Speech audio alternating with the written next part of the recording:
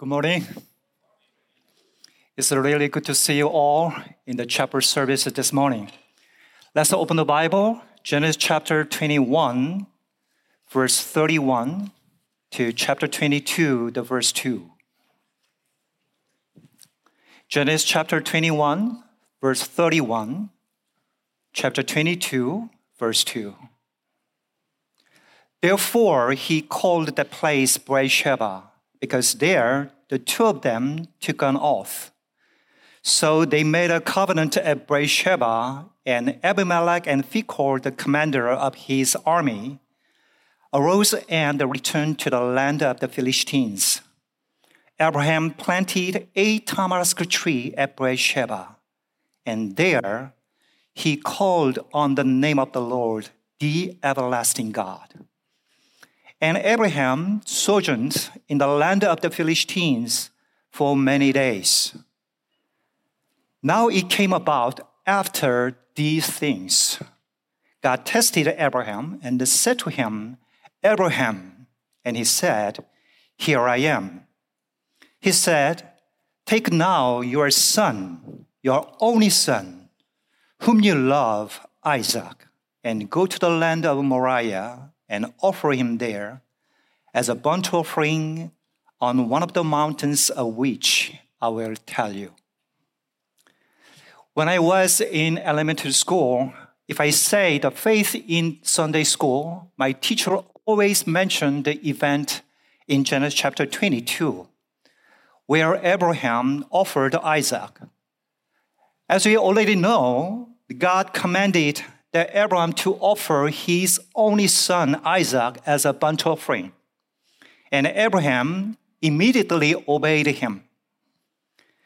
As Abraham built an altar for burnt offering and was about to sacrifice, God sent an angel to tell him, Do not lay your hand on that boy.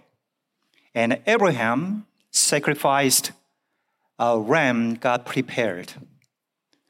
Whenever I read this passage, I always wondered, no matter how great his faith, how could Abraham even attempt to sacrifice his son, the one who loved so much? That's great and amazing, but I don't understand. After I had my youngest boy 10 years ago, I do not understand this passage even more. When I got back home from work, he ran to me like a puppy and then jumped into my arms, and then the stress of the day just flies away. It commands me to sacrifice my curie little boy as he did to Abraham. I don't think I'm able to do that. So what do you think? If God commands you to sacrifice your kid, can you do that? The writer of the book of Hebrews tells us how Abraham was able to do this in book of Hebrews chapter 11, verse 19. Verse 19. Abraham reasoned that God could even raise the dead, and so, in a manner of speaking, he did receive Isaac back from death. The writer of the book of Hebrews interprets it is because Abraham possessed resurrection faith. That means Isaac would be alive again from death. His interpretation seems to make sense because in Genesis chapter 21, just before the offering of Isaac, Abraham had called on the name of the Lord, the everlasting God at Beersheba. Here the word resurrection and everlasting are closely related. That Abraham had the resurrection faith is unbelievable. The Old Testament mentions the resurrection, but only in a few verses. And then ancient Near Eastern documents show a similar but not exactly the same concept to resurrection. that is in agricultural background, the change of season, the frozen dead ground of winter coming alive with hot wind as spring was religiously symbolized as a resurrection of the weather gods. As Christians, who know and believe in Jesus Christ's resurrection, it may be easy for us to take this as a given. But in reality, we believe resurrection as a future event that will happen at the second coming of the Jesus Christ, or as an event that spiritually happens in our lives. But do you really believe that real and physical resurrection is happening in our current lives? No. That is very difficult to believe. It is such a mystery for Abraham to possess resurrection faith in his days about 3,800 years ago. So in order to understand how Abraham came to possess resurrection faith, we need to see what happened to Abraham before Genesis chapter 22. Because in Hebrew, the first verse of Genesis chapter 22, verse 1 says, after these things. This implies Abraham came to have a faith in resurrection through a series of events occurring just before Genesis chapter 22. The series of events takes place over 2 chapters, Genesis chapter 20 and then 21. And then these events are also deeply related to the God's covenant with Abraham and in Genesis chapter 12. If you look at Genesis chapter 12, God promised Abraham he will make a great nation for him. In order to make a great nation, 2 things are absolutely required.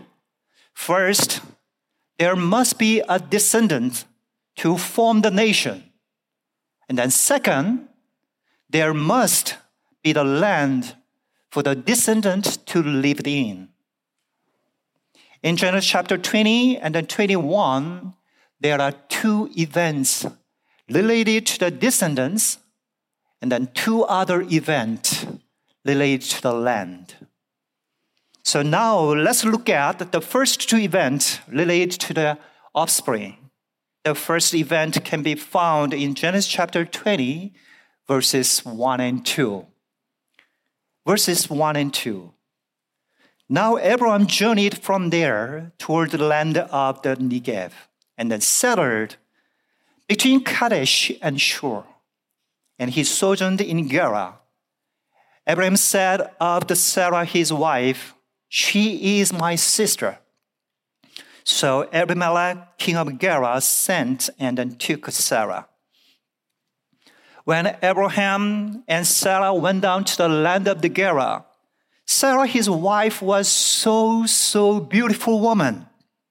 So Abraham feared the land of people would kill him and then take her away. So he lied. Sarah was his sister.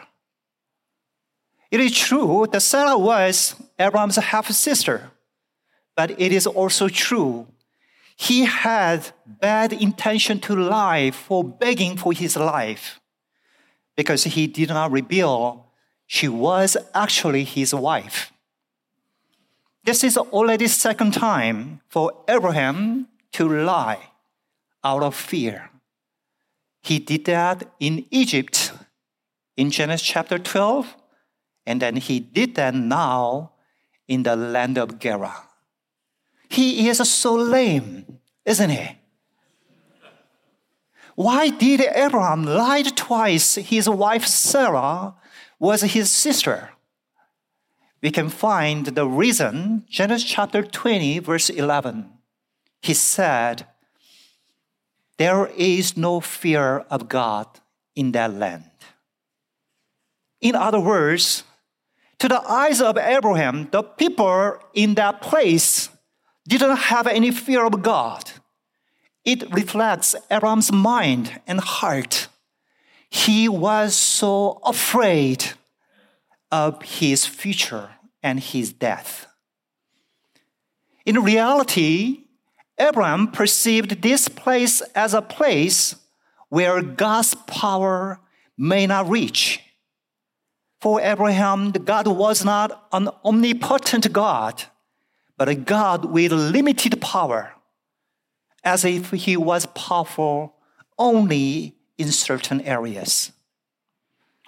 If we were a country like Afghanistan or North Korea, you may feel like Abraham. Anyway, Abimelech, the king of Gerar, saw Sarah was so beautiful and then took her to his palace. But that night, God appeared in Abimelech's dream and then told him, if he did not send her back to Abraham right away, God would kill him and then destroy his whole household.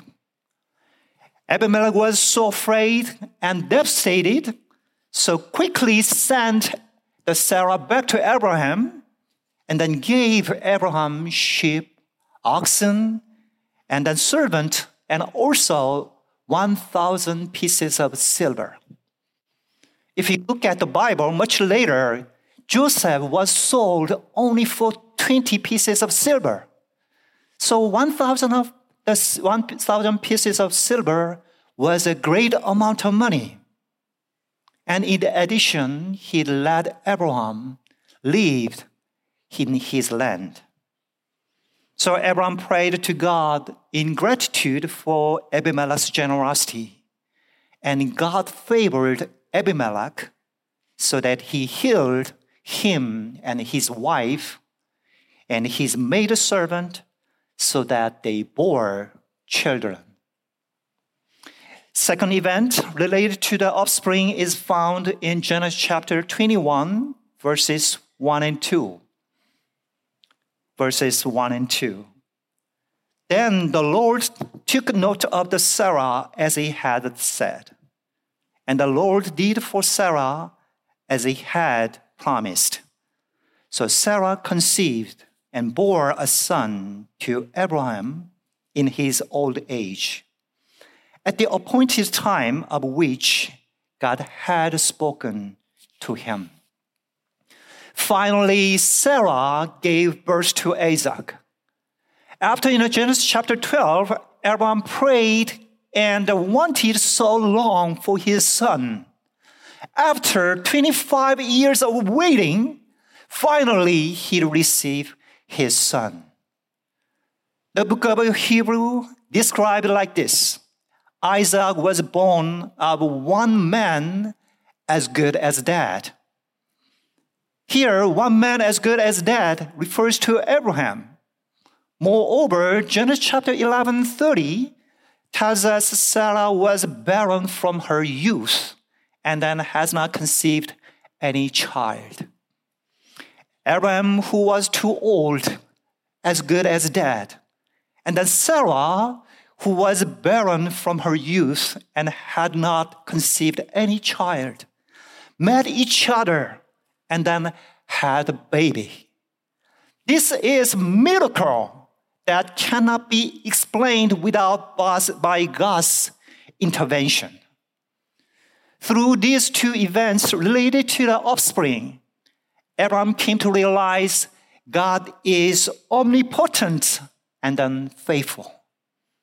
Through a dream, God protected Abraham's wife Sarah to conceive Isaac, the promised offspring. And through the opening of the womb of Abimelech's wife and his maidservant, Abraham realized the ability to conceive a baby is in God's hand. And finally, Abraham came to believe in Almighty and promise-keeping God who gave Isaac from his body as good as dead. This realization got evolved into the resurrection phase.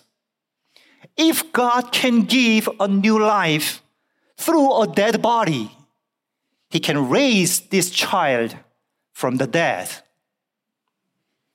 And then now, let's look at two events related to the land.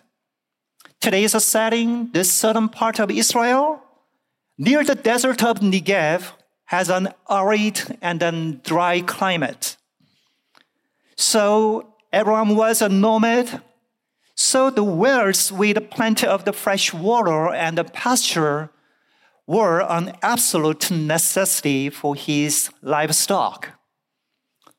In Australia, it takes 6,000 acres of pasture to raise one cow a year.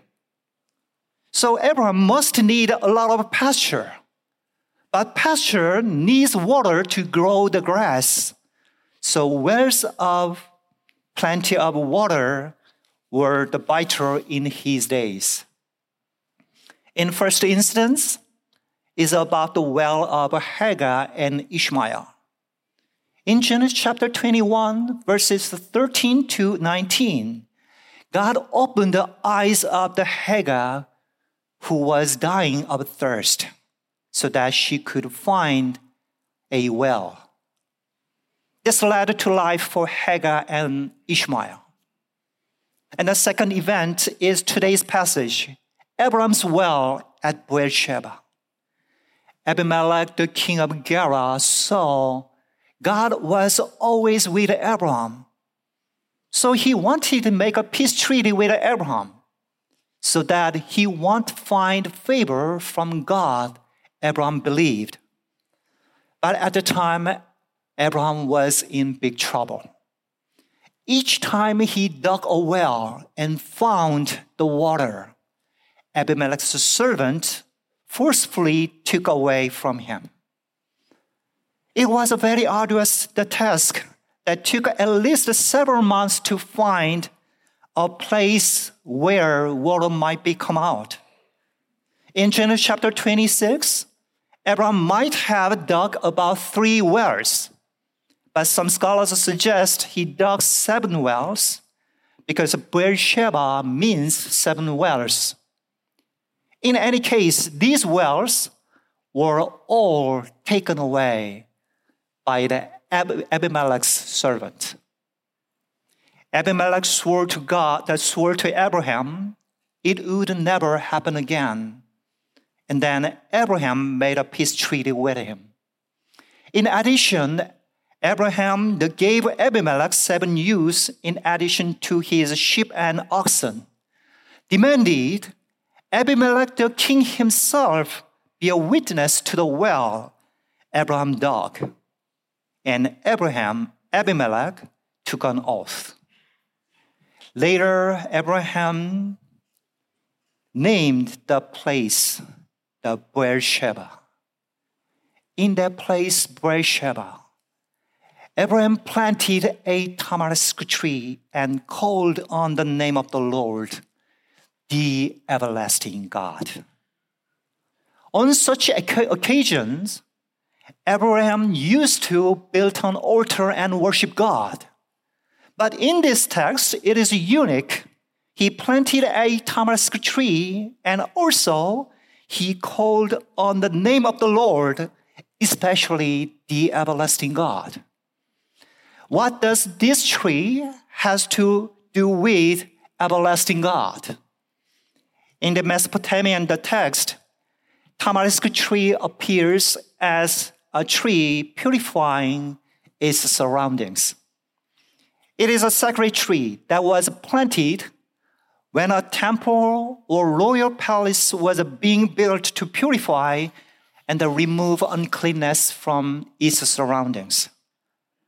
It is also an evergreen tree that is extremely hardy and reproductive, and even able to grow in dry and salty places like a desert. So it is a symbol of abundance and fecundity in the Arabic world even today. Wherever it was planted, it soon became a forest and providing shades and resting places for many people. Abraham believed God would give this land to his future generation as a promise, and that he would make this land abundant. Therefore, Abraham's planting this tamarisk tree was an expression of his faith, although he is now a stranger in this land, living as wandering nomad. One day, the faithful God would keep his promise and give Abraham's descendant a pure and abundant nation. At the well of Beersheba, Abraham worshipped the God who transcended time, who transcended the death, who is almighty and live forever and ever. Amen. The whole series of events about the offspring and the land is all related to the well. In the ancient Near East, a wife who bears many children was metaphorically expressed as a deep well with abundant water. For Abraham, wells are the lifeblood of the land, enriching the land and make the land habitable. Abraham was outsider and a stranger in the land of Gerar. No matter how many decades he lived in the land, he could not shake off the feeling of being outsider. So he lived in solitude and insecurity, like a tiny candle in front of blowing wind. As an outsider, if anyone tried to take his wife Sarah, his symbolic well, he had to let her be taken away. Even if he dug his own wells, he had to let them be taken away. As an outsider, Abraham was so powerless and helpless. But the everlasting God came to Abraham. Then he fulfilled his promise by guiding and protecting Abraham's wells. But that is not the end of it. After this sequence of the event, God came to test Abraham. This test seems to break down the faithfulness of the Almighty God. He needs descendants to keep his covenant with Abraham. But the sacrificing that descendant does not fulfill the covenant. It is never easy to have faith in something you do not understand. We see this in the story of the Job. For long 42 chapters, we see Job's desperate struggle to plead with God about the suffering he does not understand. But we see Abraham's faith overcome it. Although Abraham was so afraid of his future and his life, so that he twice lied Sarah was his sister. Now believing in the everlasting God who came to his well and protect them and then fulfill his promise, Abraham now obeyed God's command with resurrection faith. In this way, Abraham demonstrated the completion of faith from calling on the everlasting God to believing in him. In the Bible, many people encountered this everlasting God at their wells. The woman at the well in John chapter 4 also encountered this God through the Jesus. Jesus' word filled her bleak, dark, and cursed past and a certain future. We also need to encounter this everlasting God who comes to the well of our lives and then feel him and then experience him. I have met many Korean and Chinese Americans. They came to America and with the hope of achieving something of themselves. Even though they lived here even for 20 years, 30 years, and 40 years, even having their children and grandchildren, I saw that many people are living with a feeling with unsettlement and anxiety in their daily lives. If you ever lived as a missionary outside of America, you probably felt the same thing. Although you are living as a natives in America, basically our lives are like a nomad, without knowing where to go and what to do many times. As I prepared for this sermon, there was one person who came to my mind. She was called Hia, the four-fingered pianist. Born with a congenital limb defection, she had only 2 fingers on each hand. And at the age of 3, she had to have an amputation surgery below the knee. So she played the piano by pedaling with her thigh bones. What touched most was this pianist's mother, the Gabson. Gabson's husband was also the grade 1 spinal cord paralyzed after an accident during the military operation. After 8 years of the marriage, Gabson conceived a baby, but ultrasound tests revealed that baby was deformed. Her husband, who well understood the suffering of the disabled, suggested her aborting the baby. But Gabson, while praying to God, decided to give birth and then raise the baby.